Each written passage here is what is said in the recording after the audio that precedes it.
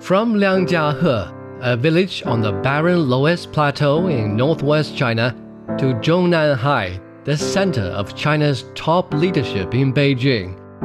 Xi Jinping has served in various posts at different levels of the government across China, starting in his early years as a junior village official to governing as China's top leader.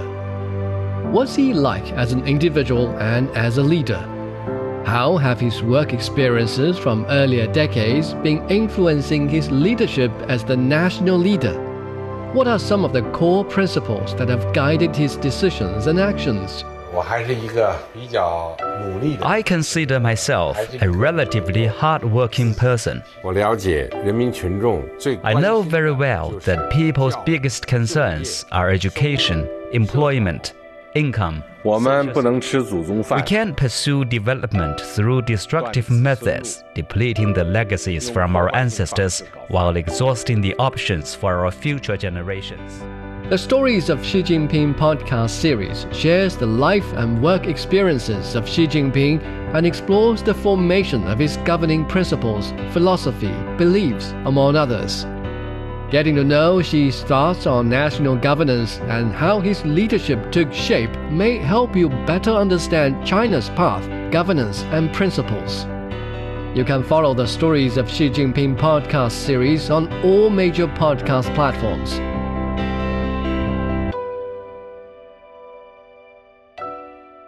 Examining the events that impact and shape China and the rest of the world. This is the Beijing Hour, 1 hour of news and information brought to you every weekday. Now here's your host, Shane Bigham, with you on this Wednesday, July 26, 2023. You're listening to the Beijing Hour, coming to you live from the Chinese capital. On today's program, China wants to work with other members of the BRICS group to address global security challenges and tackle other issues. Typhoon Doksuri has killed at least one person in the Philippines and continues to batter the country. And China's marking the 70th anniversary of the armistice that ended fighting in the Korean War. In business, the IMF has raised its growth prediction for global growth. In sports, Japan and Spain advanced to the round of 16 at the Women's World Cup. In culture and entertainment, the mascot of the World University Games in Chengdu celebrates Chinese culture. Now the day's top stories. Senior Chinese diplomat Wang Yi says China is willing to work with other BRICS countries to expand the group's framework, advocate multilateralism, and promote regional and world peace. Wang met South Africa's Minister of the Presidency and said that China will encourage its enterprises to invest in South Africa. He also said China is ready to work with South Africa and other African countries on the Agenda 2063 to inject a new impetus into a China-Africa community with a shared future. At a BRICS Security Advisors meeting in Johannesburg, Wang Yi called for joint efforts to address global security challenges. Sumitra Naidu has more. South Africa's minister in the presidency hosted a Friends of BRICS National Security Advisors meeting with her BRICS security counterparts. Now, the NSA meeting concluded with calls for more collaboration on security, fighting terrorism, peace protocols, and for unity. Ministers spoke of the importance of multilateralism and the threats of moving away from global cooperation on various issues of economic trade, climate, and security. China's senior diplomat Wang Yi spoke about establishing a fair and reasonable cyberspace, the importance of collaboration, and the proposition of building an open and inclusive cyberspace, dismissing the notion of the internet being a battlefield for engaging in a digital iron curtain. He also proposed opposing any form of scientific or cyber hegemony. He said that this should be a tool for global cooperation rather than conflict. He said cybersecurity is a major cornerstone of national security and urged developing countries to resolutely resist an arms race in cyberspace. That was Sumitra Naidu in Johannesburg. Leaders from African countries are attending a summit with Russia in St. Petersburg. Russia is accusing Western countries such as the United States and France of pressuring the leaders not to go. Meantime, Russia says it'll not return to the Black Sea grain deal until its demands are met. And efforts from the United Nations have not yielded results that Moscow's desired. Dasha Chernyshova reports. The Kremlin says Western countries do not accept the sovereign right of African states to independently determine their partners. The Kremlin said the Russian president plans to meet every leader attending the event. More than 40 African leaders gathered for the last summit in 2019. Meanwhile, the Kremlin insists it cannot return to the Black Sea grain deal until Russia's interests are honored. And Moscow says a recent proposal by UN Secretary General Antonio Guterres failed to address that. Russian Security Council Secretary Nikolai Patrushev said on Tuesday that sanctions against Moscow threatened catastrophic consequences for the global food market. He urged the removal of what he called the West's illegitimate obstacles to Russian business. In other news, the Russian lawmakers approved legislation that raises the maximum age at which men can be conscripted from 27 to 30. It means that starting next January, men 18 to 30 will be subjected to compulsory one-year military service. That was Dasha Chernyshova with the latest from Moscow. Russia says discussions on Moscow's grain and fertilizer exports is on the agenda at the Russia-Africa summit. It's hoping to ship the products to Africa and strengthen cooperation with the continent. Isabel Nakiria has more from Moscow. The second Russia-Africa summit is expected to discuss ways and means of how Moscow can push bigger volumes of exports to Africa. Russian President Vladimir Putin says Africa will not go hungry and commits to sending food both on a commercial and free of charge basis. The volume of grain that the poorest countries received, and I repeat, this is a little over 3%. We will be ready to deliver to the poorest countries free of charge. Global food prices have escalated due to the conflict in Ukraine. The collapse of the Black Sea Grain Initiative, which allowed Ukraine grain to be exported out, has worsened the situation. With a bumper harvest expected this year, Russia says it's able to replace all the grain coming from Ukraine, but it accuses the West of limiting its capacity to supply the poorer nations by not meeting its demands. Russia says restrictions have made it harder for its traders to process Russian payments or obtain vessels and insurance. But the summit brings hope with support from African leaders to ease existing tensions. The new possibilities for Russia to break the situation concerning the sanctions, and grain is a very important item which can be included into these new agreements. The UN World Food Programme warns millions are going hungry in the Horn of Africa. But experts argue that Africa should be able to strengthen its food systems and stop relying on relief support. 65% of our land is arable. Our farmers are able to produce what is required, what we are importing. We have enormous substitutes for those products we import from the rest of the world. But we've been frustrating our smallholder farmers in terms of market access requirement, in terms of not providing the right inputs, including seeds and fertilizers. The summit at St. Petersburg could be an opportunity for trade to grow between Africa and Russia. That was Isabel Nakiria reporting. The European Union says it's ready to export almost all of Ukraine's farm produce and to help cover costs. It'll do so via solidarity lanes that were established through rail and road transport connections through EU member states that border Ukraine. The European Commissioner for Agriculture says the EU is very worried but not surprised about Russia's refusal to renew the Black Sea grain deal. Janusz Wojciechowski commented on trade while meeting with EU agriculture ministers. In 21, European Union exported to Ukraine agri-food products. The value of exports was about 3 billion euro, but import about 7 billion.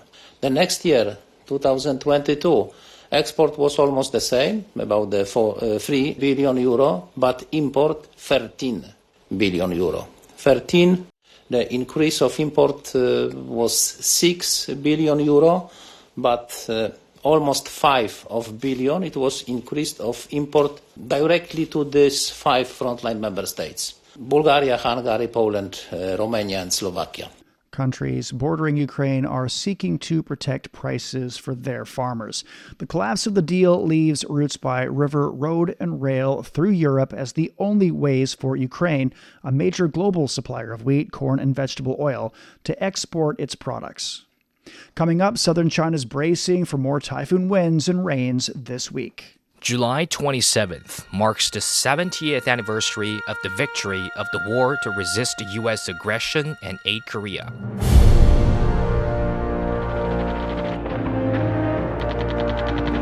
Why did China have to fight a war against the world's most powerful country just months after the People's Republic was founded? How were the poorly equipped Chinese soldiers able to compel the U.S. to sign an armistice agreement? 70 years later, Deep Dive is revisiting the war on the Korean Peninsula. Available on all your favorite podcast platforms. Just search for Deep Dive.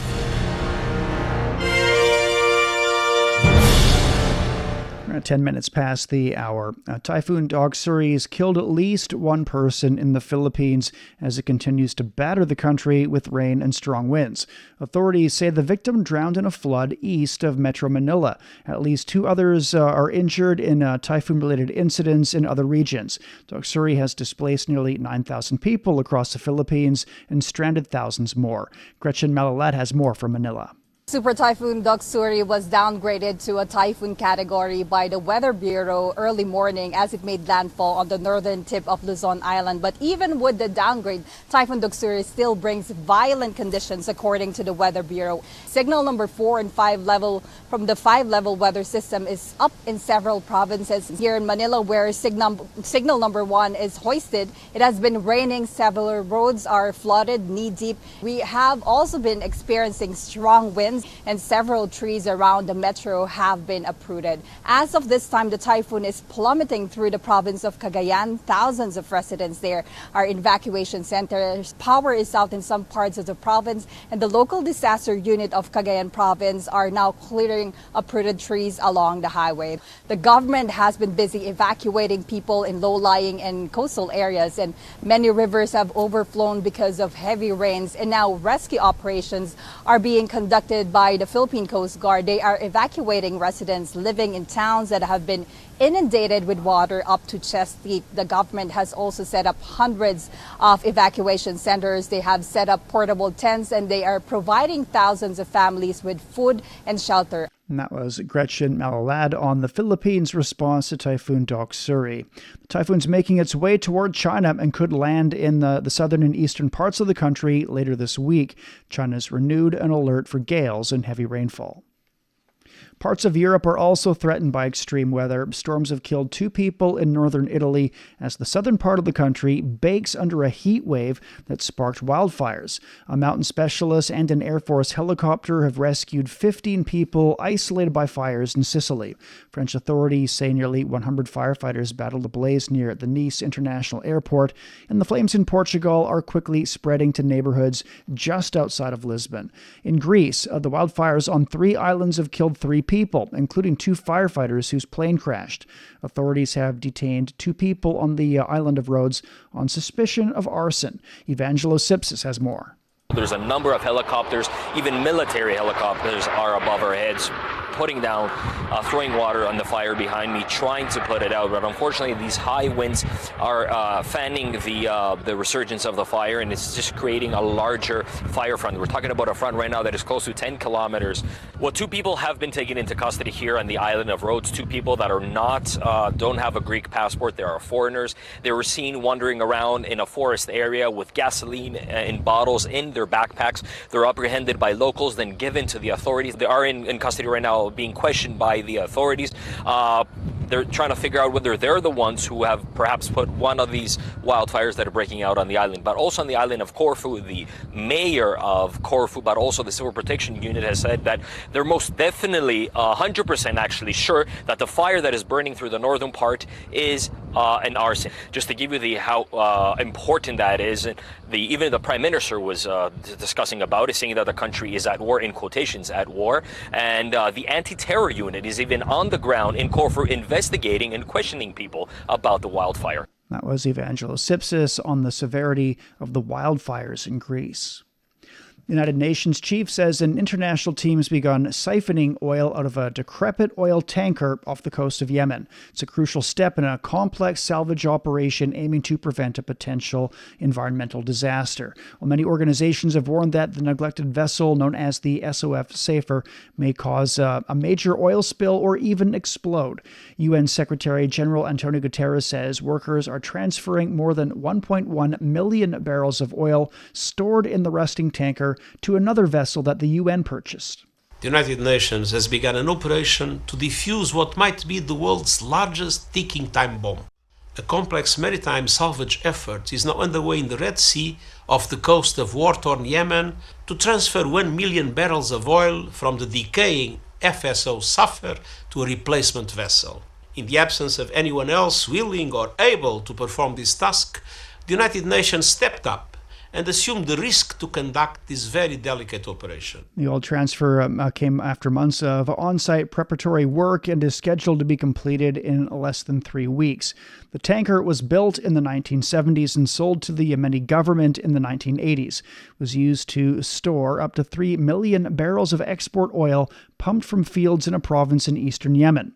It is moored 6 kilometers from Yemen's Red Sea port of Hodeidah and a strategic area controlled by the Iranian-backed Houthi rebels. The vessel has not been maintained for 8 years, making it at risk of breaking up or even exploding. Calms returned outside of Israel's legislature after a mass protest. Demonstrators clashed with police over government reforms to the judicial system. Prime Minister Benjamin Netanyahu has called the vote a necessary move, but protesters disagree and have vowed to keep on fighting. Stephanie Fried reports from Tel Aviv. Relative calm in Israel after a night of chaos, following a historic, unprecedented vote by Benjamin Netanyahu's government, a vote essentially giving the government more power, taking that power away from the country's courts. Those unprecedented scenes of chaos where protesters by the thousands nationwide took to the streets, clashing with police who used water cannons against them, and these clashes lasted well into the night. The quiet now, some say, is both sides, all sides, regrouping. The protesters say they're regrouping, trying to figure out what is their next strategy moving forward. The opposition as well, looking at their strategy. For his part, or for the part of the Netanyahu government, the ministers in his government promise there will be more laws like the one that passed. How do the protesters respond to that? They're saying they're not going to quit. That was Stephanie Fried reporting. You're listening to the Beijing Hour, coming up, marking 70 years since the end of the Korean War. Chengdu, a city known for its buzzing nightlife and giant pandas, as well as being a famous foodie destination, is the host city for the 31st Summer World University Games.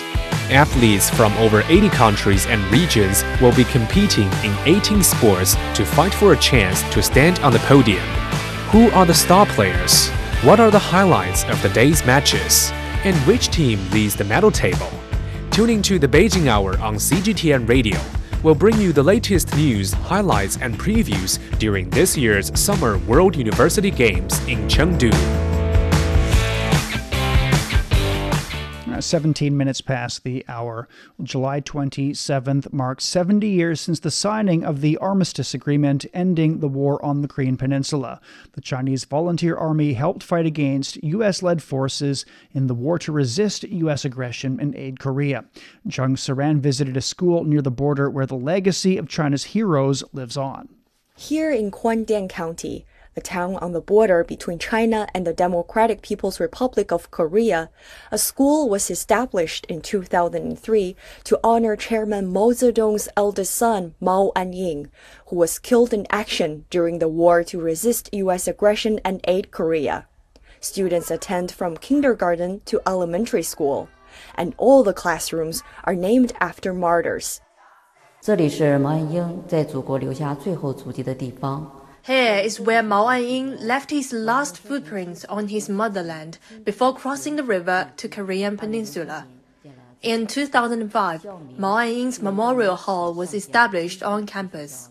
More than 300,000 people have visited to date. Every year, we invited veterans of the Chinese People's Volunteer Army as guest speakers for the students. We also commemorate special days like Mao Anying's birthday with different events. The children should remember history and cherish today's happiness. Tan Jiahua has been the school's headmistress since March and is dedicated to making education about history and peace accessible to more students. All the students here can tell the stories of Mao Anying. Each and every one of them can be a tour guide at the Memorial Hall. We plan to expand and renovate the Memorial Hall with more exhibits. We also welcome students from all the other schools to come and visit for their patriotic education. At the Memorial Hall, we meet Yu Xintong, a 5th grader and a veteran tour guide. What impressed me the most is the story of young Mao Anying in Shanghai. He was already penniless, but he rather starved to save up to buy a dictionary, which helped him to study. Inspired by the spirit, I'm determined to try my best at everything, to study hard, to be independent, and to respect the elders. The children are carrying on the spirit of heroes with concrete actions. Although they have never experienced war, the seeds of fighting for greater good have taken root in their hearts. It's hoped that they will grow up to be tomorrow's guardians of peace. That was Zheng Suren reporting. Well, in China, many universities are encouraging students to join sports teams and take part in tournaments of different levels. These university-level teams are playing an increasingly important role in boosting the development of the Chinese sports industry. Tian Yu has more. Many Chinese universities have placed greater emphasis on athletic development in recent years, striving to build a culture of sports.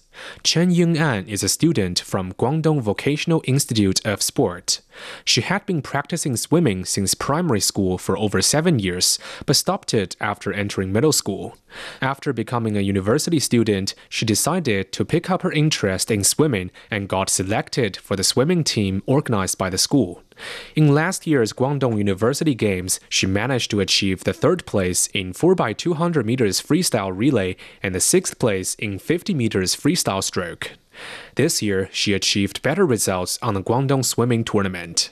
She said being able to joining the university swimming team and taking these competitions made her more confident about herself and encouraged her to practice more in swimming.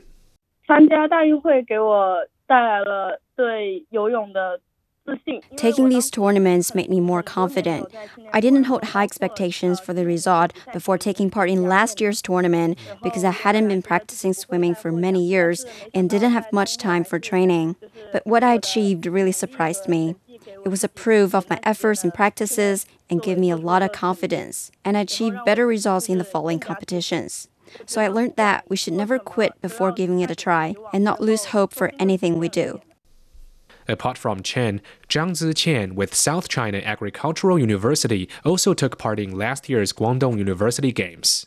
He's a postgraduate student in biomedicine, and he joined in the school's table tennis team after entering college.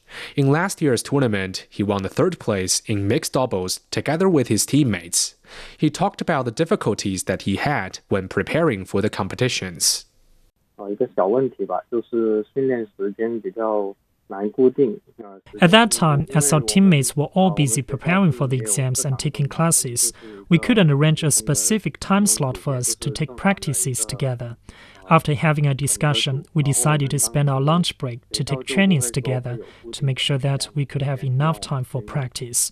We didn't set a big goal before the tournament, but as we gradually advanced, we were really amazed at how much we could achieve. I think the results were really a testament to my love and passion for ping pong, and also a big contributor to my self-confidence, not only in the sport, but also in my daily life. About the upcoming Chengdu World University Games, he hopes more university students could be interested in and play ping pong themselves through watching table tennis games during the event. For the Beijing Hour, this is Tian Yu. Today, in our series from Qinghai, we take a look at how highlanders in the northwestern province find ways to make agriculture thrive despite unfavorable natural conditions. A lack of fresh fruit and vegetables used to plague China's highlands in the northwest throughout the year. One town in Qinghai province managed to get around that problem as local authorities continue to deepen rural revitalization efforts. Wang Yi has more. Perched high on the Qinghai Xizang Plateau, Zongjai Township of Chengzhong District used to be a rural backwater. Despite its proximity to the provincial capital, fresh fruit and vegetables were hard to come by. The harsh highland climate makes the growing season significantly shorter than the national average, resulting in the land being unproductive for most of the year. Things started to change in 2012 when vegetable greenhouses were introduced into the township. They have since flourished across the rural landscape, totaling over 700 at last count. Spinach, bok choy, cucumbers, and several other varieties that formerly had to be brought in from other places can now grow locally all year round. The greenhouse-produced cherry tomatoes in particular are especially loved by local connoisseurs for their unusual sweetness. Grower Jing Lude explains. Daily temperatures here vary notably. During the day, it's mostly nice and warm with long hours of sunshine, but as soon as the sun goes down, it quickly turns cold. These conditions are ideal for growing cherry tomatoes. Also, we use little pesticide. Plus, the fertilizers are nearly all organic, made primarily from animal waste.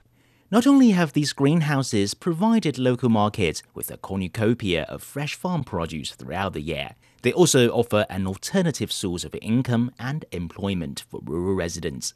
Over 300 local farmers have swapped jobs in the city for work closer to home. Local Agricultural Bureau Deputy Chief Tao Li says these greenhouses have encouraged more villagers to stay. Zongjai Township is close to Xining. Our farmers used to opt for work in the city. Now, since we've got these vegetable greenhouses, many have returned. A farmer can make a yearly wage of up to 40,000 yuan by working in one of them. These vegetable cultivation facilities have also offered city dwellers a rare window into local country life. For those who crave some hands-on experience, they can pay a token fee for picking fruit and veg and bring them home at any time. Last year alone, we raked in over 100,000 yuan from inviting city people to come picking fruit and veg. What's more, many who did come absolutely loved it here and decided to spend a night or two in the guest houses run by our local farmers. This part alone brought us around 1 million yuan in 2022. Zongjai Township is now dreaming big. It plans to add more greenhouses by reclaiming the nearby wasteland over the next few years. Locals are confident that their once backward hometown will one day become a fine example of ecological agriculture and rural tourism. For the Beijing Hour, this is Wang Yi. In the next episode, we invite you to join us for a story on upgrading infrastructure in rural areas, starting with the toilet revolution. A French zoo has bid farewell to the first panda born in France before his departure for China. French First Lady Brigitte Macron is Yuan Meng's godmother. She said goodbye to the bear before his departure for Chengdu in southwest China. I watched him grow and I took my grandchildren to see him.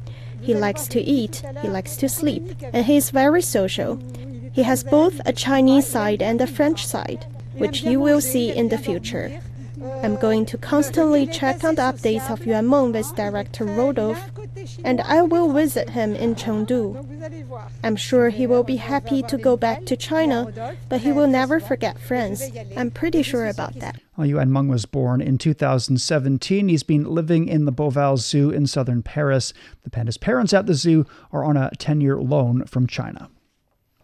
Chinese research icebreaker equipped with advanced experimental equipment will help guarantee accurate measurements during its Arctic expedition.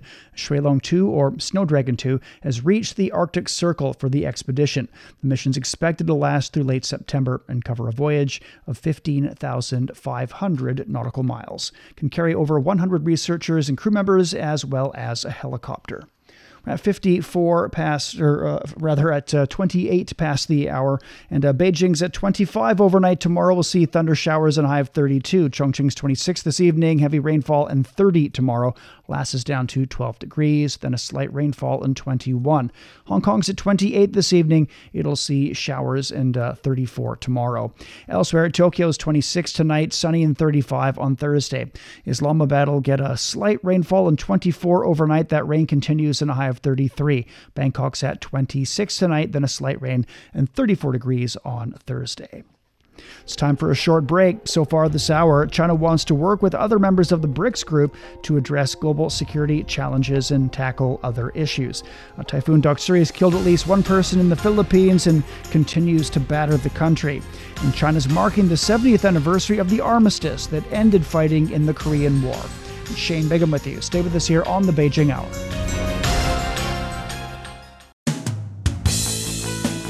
You're listening to the Beijing Hour. 60 minutes of comprehensive news, your window on China and the world.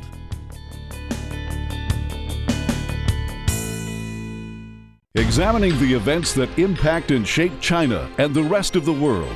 This is the Beijing Hour, 1 hour of news and information brought to you every weekday. Now here's your host. Shane Bigham with you on this Wednesday. Still to come.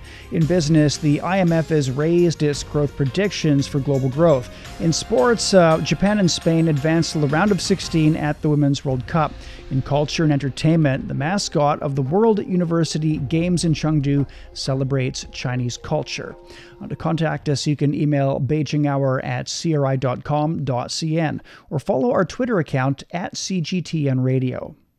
Now, a check of the day's headline news.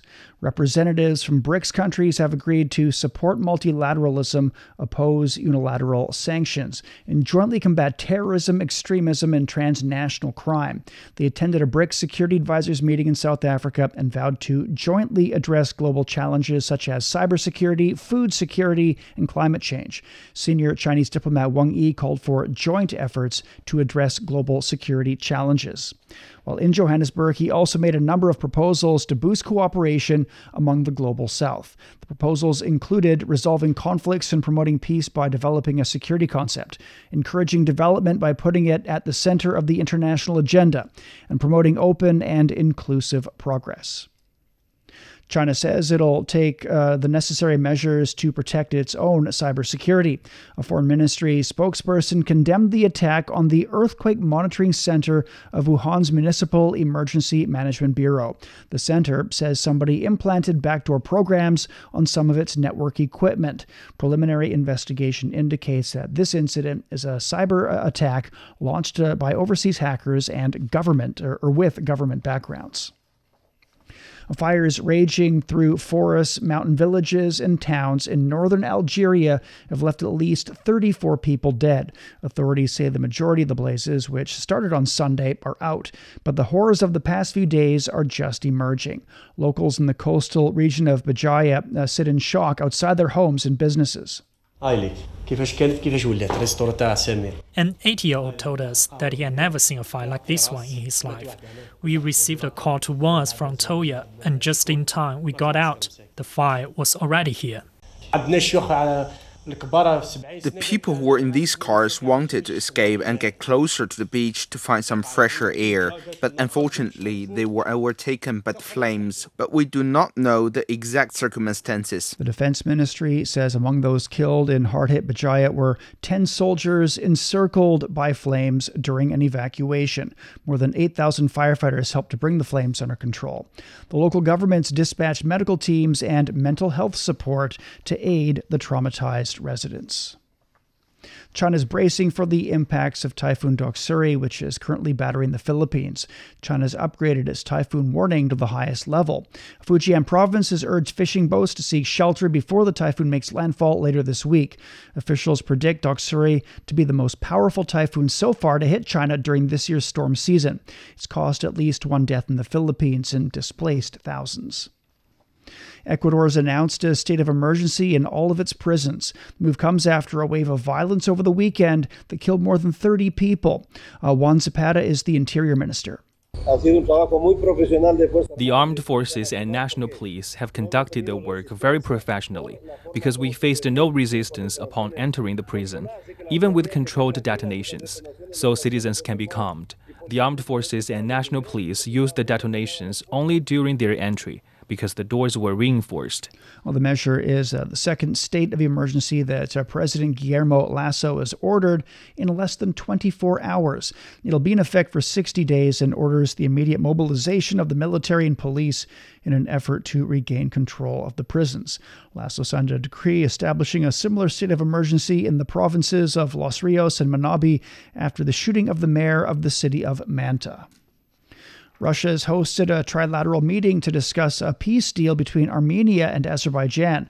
Russian Foreign Minister Sergei Lavrov says Moscow is ready to help with its good relations with the two countries.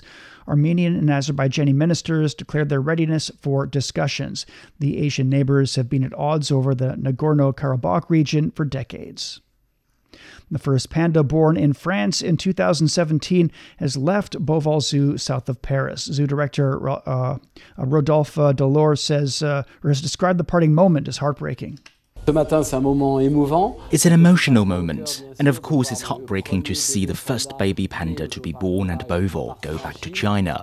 But it was planned. He was already due to leave 2 years ago, but this was postponed because of COVID. But just imagine he weighed 142 grams when he was born, and now weighs 120 kilos. He has just said goodbye to his parents and his twin sisters, who are staying at Beauval Zoo. Well, 6-year-old Yuan Meng is the offspring of Yuan Ze and Huan Huan, the first panda pair loaned by China to France.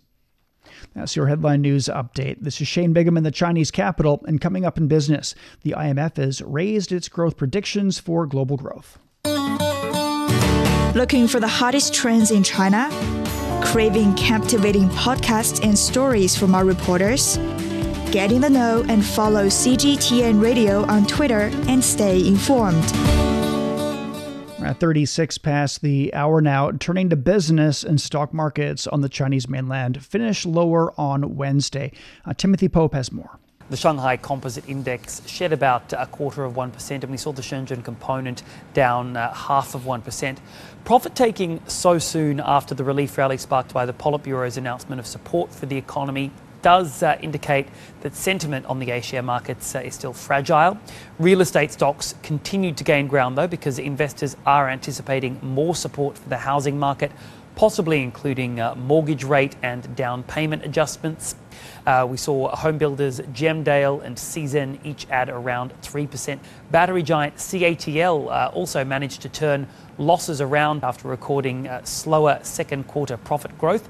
Now, the world's biggest EV battery maker is contending with growing competition in the sector. Q2 profit growth was still 63%, which still sounds fairly solid, but it's a big slowdown from the almost 560% growth that it recorded in the first quarter of the year. We saw CATL stocks were down 1.2% in early trade, but they did bounce after Citigroup said that the stock is still its top pick for the sector, and it did close in the end slightly higher.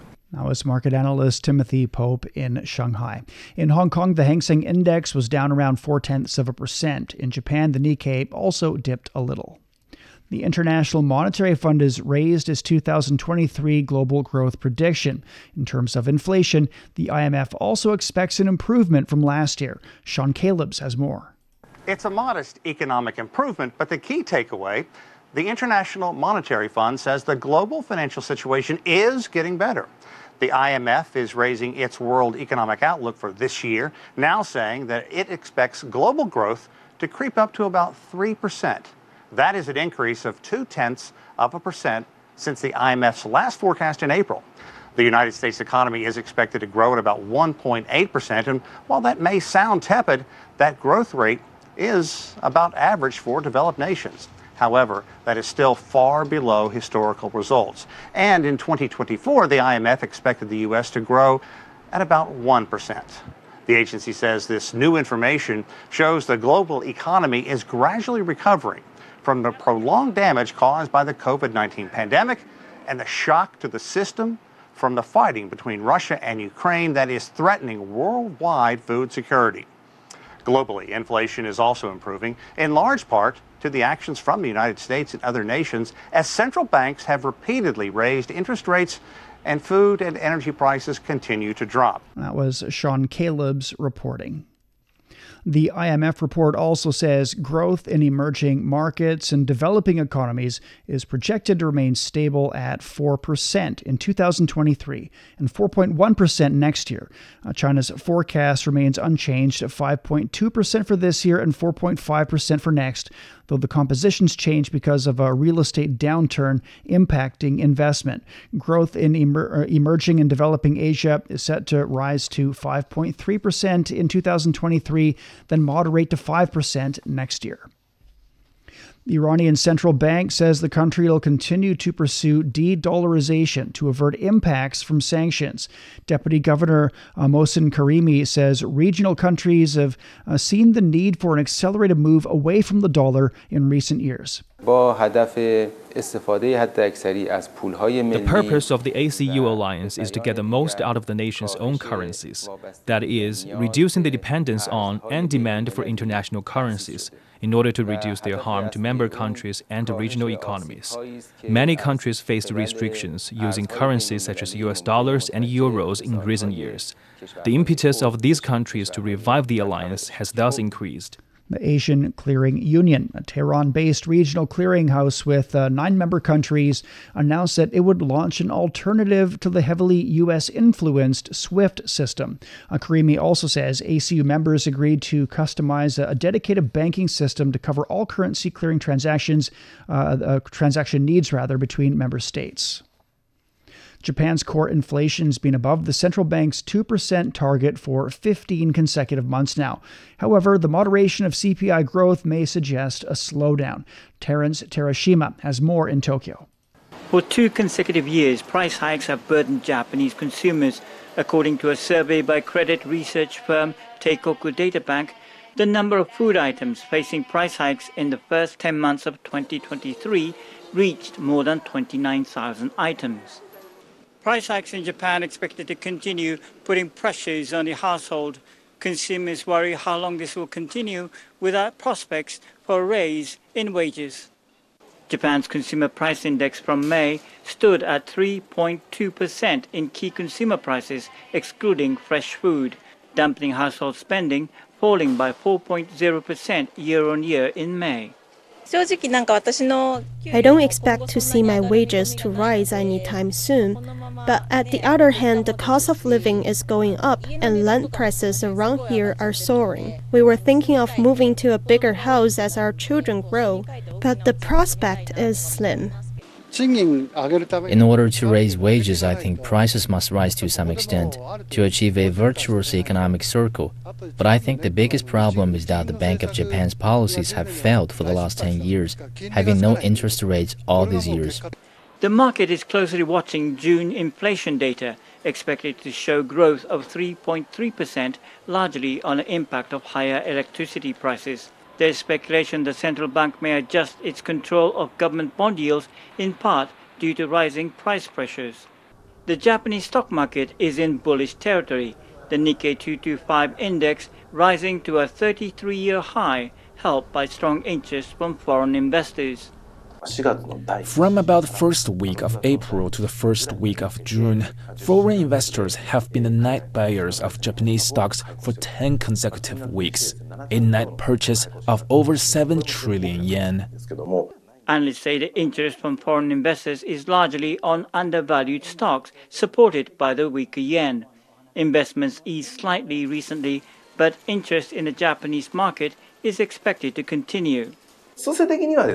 Foreign investors' interest on Japanese stocks is not transient, but expected to continue. I think we will see strong appetite for Japanese stocks from autumn once again. Experts say with the increased interest from foreign investments, we could see changes in the price-to-book ratio of many Japanese companies. That was Terence Terashima reporting. Well, amidst the ever-competitive job market, it's not uncommon for individuals to start a side hustle as a means of supplementing their incomes. Well, this trend is caught on among young people in China, Shui reports. Side hustles have become increasingly popular over the past few years, with half of millennials in their 30s reporting that they have taken up a gig alongside their full-time job, as per a recent report by Peking University and Zhaopin.com. The report found that over 54% of individuals born after 2000 have also engaged in side hustles. If you open some popular social media platforms, including Redbook or Douban, you can see there are thousands of young people updating and sharing their experiences of their side jobs. Liu Xiaobai is one of them, a successful example of a young professional engaging in a lucrative side hustle. While working as a quantitative investment analyst in a fund management firm, Liu has also been utilizing her social media presence to establish herself as a financial influencer for nearly 2 years. The pandemic-induced work-from-home periods gave me the opportunity to start a side hustle, and I've been able to grow it to the point where it now generates nearly as much income as my full-time job. What's even better is that my side business has actually had a positive impact on my main job. It's been a positive circle. My side hustle had brought me not only financial benefits, but also opportunities to expand my social network and enrich my life. According to Jin Yuchen, an experienced part-timer with expertise in diverse fields such as education, finance, and art performance, passion is the primary motivator for individuals looking to start a side business. Young people want to focus on their passions because they know that they can only differentiate themselves from their peers if they follow their passion. And differentiation is how you succeed. And young people are really well informed. They know what industries have bright futures. And two, we're seeing many new platforms being built as a result of the mobile internet revolution, allowing these young people to monetize their products, allowing them to become freelancers and become successful. However, experts caution that part-timers should be vigilant about the legal risks involved and call on regulatory bodies to step up their monitoring and control in order to encourage more young people to explore new opportunities. That was Shui reporting. You're listening to the Beijing Hour. Coming up in sports, Japan and Spain advance to the round of 16 at the Women's World Cup. Starting from Friday, the Chinese city of Chengdu will be the home to the World University Games, a competition that has witnessed the starting chapters of many legendary athletes in history. What will be the highlights in Chengdu? Who will stand out as the leaders of the next generation of stars? Join our discussions this week on the Sideline Story podcast and discover the unique sports world of student athletes. 47 past the hour now. Turning to sports, and here's Yang Guang. Thank you, Shane. At the FIFA Women's World Cup, Japan and Spain became the first two teams to secure last 16 berths after respective wins in Group C. Former champion Japan beat Costa Rica 2-0 with a couple of first-half goals to clinch its second win. Spain followed suit in the group stage after a 5-0 thrashing against Zambia. The two teams will meet on Monday with the top spot of the group up for grabs. Players of the Chinese women's football team say they have moved on from their defeat in the opening game of the World Cup and will show their best form in their second group match against Haiti. China, which has never missed the knockout stage of a Women's World Cup, resumed their training in Adelaide after a 1-0 loss to Denmark. Captain Wang Shanshan says the team is still confident about progressing to the last 16. Losing the first match doesn't mean we cannot go through to the next round, because we lost two openers in 2019 and 2015, but we still reached the next round. So the next two games are very important to us now. Haiti, participating in the World Cup for the first time, fell 1-0 to reigning European champions England in the first round. Lionel Messi is impressing American football fans as he scored 2 more goals and set up 2 others to lead Inter Miami to a 4-0 dismantling of Atlanta United in the League's Cup. After coming off the bench to score a dramatic game winner in his debut last week, the World Cup champion wasted no time in his first start with MLS side. With the 2 victories, Inter Miami has advanced to the knockout stage of the tournament. Organizers have shown the Olympic torch for the Paris 2024 Olympics for the first time on the River Seine, as Paris marked the one-year countdown to the Games' opening ceremony. French athletes and the Paris 2024 officials celebrated the moment with the surprise presence of multiple Olympic champion Usain Bolt. Paris 2024 President Tony Estanguet says the Games will offer a great atmosphere for athletes and spectators next year. Les Jeux sont de retour en France 100 ans après la dernière édition. It is really amazing that Paris will hold the Summer Olympics again after 100 years. We are now standing at a critical side in this organization effort because the opening ceremony will be held on the banks of the Seine. We are ready, and the preparations are going well. We very much look forward to seeing you at the Olympics. Meantime, IOC President Thomas Bach went for a tour of the Athletes' Village. Situated north of the city, the village will welcome over 14,000 athletes and staff members next year. For the athletes, this will be a moment that they will always remember. Imagine being received by the French people, all the spectators here, on the banks, and along the River Seine. This will be something that everybody will enjoy and never forget. The athletes' flats will have cooling systems running through the floors to ensure athletes don't suffer from the high temperatures and the heat waves in summer. In swimming, American superstar Katie Ledecky claimed her fifth 1,500-meter freestyle title at World Aquatics Championships. The 26-year-old, who won the event for the first time 10 years ago in Barcelona, led all the way from start to finish. China's Li Bingjie took bronze medal.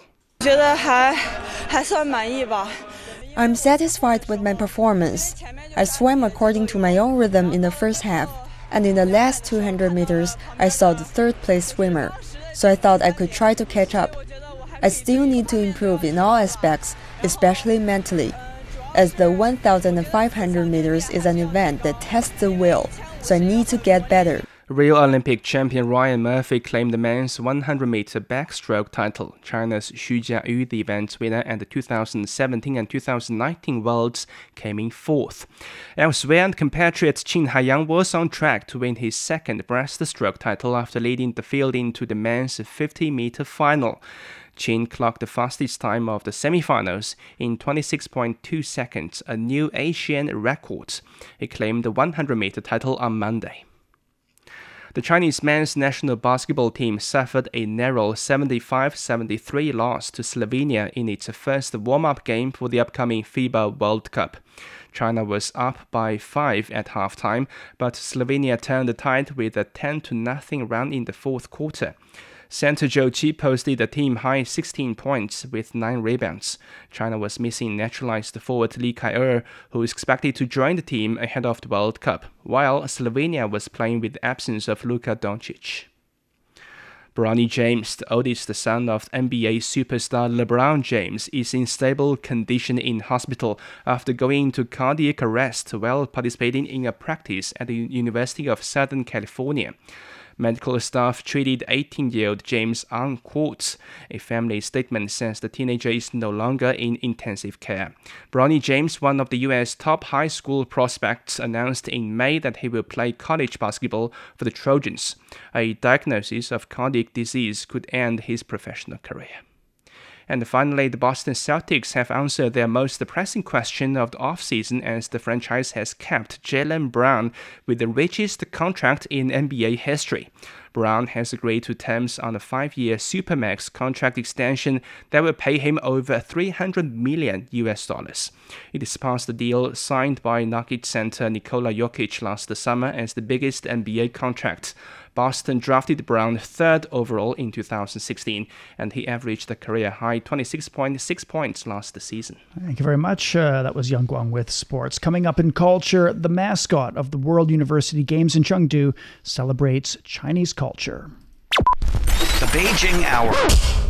Hello, I'm Peter Dinklage from X-Men Days of Future Past. You are listening to the Beijing Hour. Hi, I'm Kathy Freeman, and you're listening to the Beijing Hour. Hi everyone, I'm Lang Lang. Welcome to the Beijing Hour. The Beijing Hour, your window to China and the world. 54 past the hour now. In culture and entertainment, for this year's Chengdu World University Games, designers have created diverse clothing to outfit a unique mascot, Rongbao, incorporating elements from Chinese culture. Liu Yang has the story. Who doesn't love a mascot? From the embroidered hibiscus totem to the jade pendant, the clothing design incorporates thousands of years of Chinese culture, endowing this mascot with unique Chinese fashion elements. Wang Yuan is one of the costume designers. Her design is inspired by the unique symbols of Chengdu, snow mountains, and hibiscus, showcasing the harmony between the city and nature. Of course, there's also inspiration from artworks from different countries. We selected fabrics with contrasting colors, buckles, pattern designs, and hemming stripe designs to achieve harmony and aesthetics for the clothes. Designing Rongbao has also been a very emotional experience for me. I was a former junior table tennis player, and when I received this design project, I was eager to incorporate my childhood memories and blessings for the Chengdu Universiade into the design. These characteristic clothing pieces combine the university's fashion, youth, and vitality design concepts. The designer has hopes for future designs. I hope that in the future, all the embroidery and brocade fabrics on the clothes will be hand-embroidered, and intangible cultural heritage techniques will be used to recreate a textile. The Chinese cultural heritage techniques on the clothing involve filigree and hand-polished jade pieces. Since 2021, designers have created more than 30 sets of clothing across 3 series for Rongbao, of which 11 are currently available. We have 3 design plans, one incorporating intangible cultural heritage as one of the elements, the second focusing on fashionable design, and the third catering to youth. The designers aim to use university's global platform to promote understanding of China and its culture, echoing the event's slogan, Chengdu makes dreams come true. That was Liu Yang on the clothing design of the Chengdu World University Games mascot. Well, Venice has presented a powerful lineup for its forthcoming film festival. Defying fears, its 80th edition would be a bit of a washout because of strikes by Hollywood actors and writers. Films competing for this year's Golden Lion Award include Sofia Coppola's Priscilla, Luc Besson's Dogman, and Michael Mann's Ferrari. Netflix has a good presence at this year's event, with David Fincher's The Killer and Bradley Cooper's directorial debut Maestro also joining the contest. Italian movie Commandant will replace Challengers to open the film festival on August 30th. Challengers, starring Zendaya, will skip a Venice premiere because of the strike that's impacting Hollywood. Shizheng filmmaker Perna Tusiden's posthumous work Snow Leopard will premiere at this year's Venice Film Festival. A film will screen out of competition. Snow Leopard centers on an argument between a father and a son after a snow leopard kills 9 of the family's rams. The father insists on releasing the animal, but the son wants to kill it. The Tibetan language film marks the last work of Pema Tusiden before he died of heart failure in May. His Jinpa won the Best Screenplay Award at Venice back in 2018. Universal Pictures has announced that Christopher Nolan's new film Oppenheimer will hit screens on the Chinese mainland on August 30th. We're in a race against the Nazis. The feature documentary follows J. Robert Oppenheimer as he invents and tests the first nuclear weapons under the Manhattan Project. The design that he came up with was later used to bomb Hiroshima and Nagasaki in Japan. We're at 58 past the hour now. Beijing's at 25 overnight tomorrow. Thunder showers and a high of 32. Chongqing will be 26 this evening, then heavy rainfall and 30. Laos is down to 12 degrees, then a slight rain and 21. Hong Kong's at 28 this evening. Showers tomorrow and 34. Elsewhere, Tokyo's 26 overnight. It'll be sunny and 35 degrees on Thursday. Islamabad will get a slight rainfall and 24 degrees this evening. The rain continues with a high of 33 on Thursday. Bangkok's 26 tonight, then a slight rain at 34. In Africa, Nairobi's getting a slight rain and 22. And that's it for this edition of the Beijing Hour. Making news today, China wants to work with other members of the BRICS group to address global security challenges and tackle other issues. On behalf of the staff, this is Shane Bigham in the Chinese capital, hoping you'll join us for the next edition of the Beijing Hour and open a window to the world together.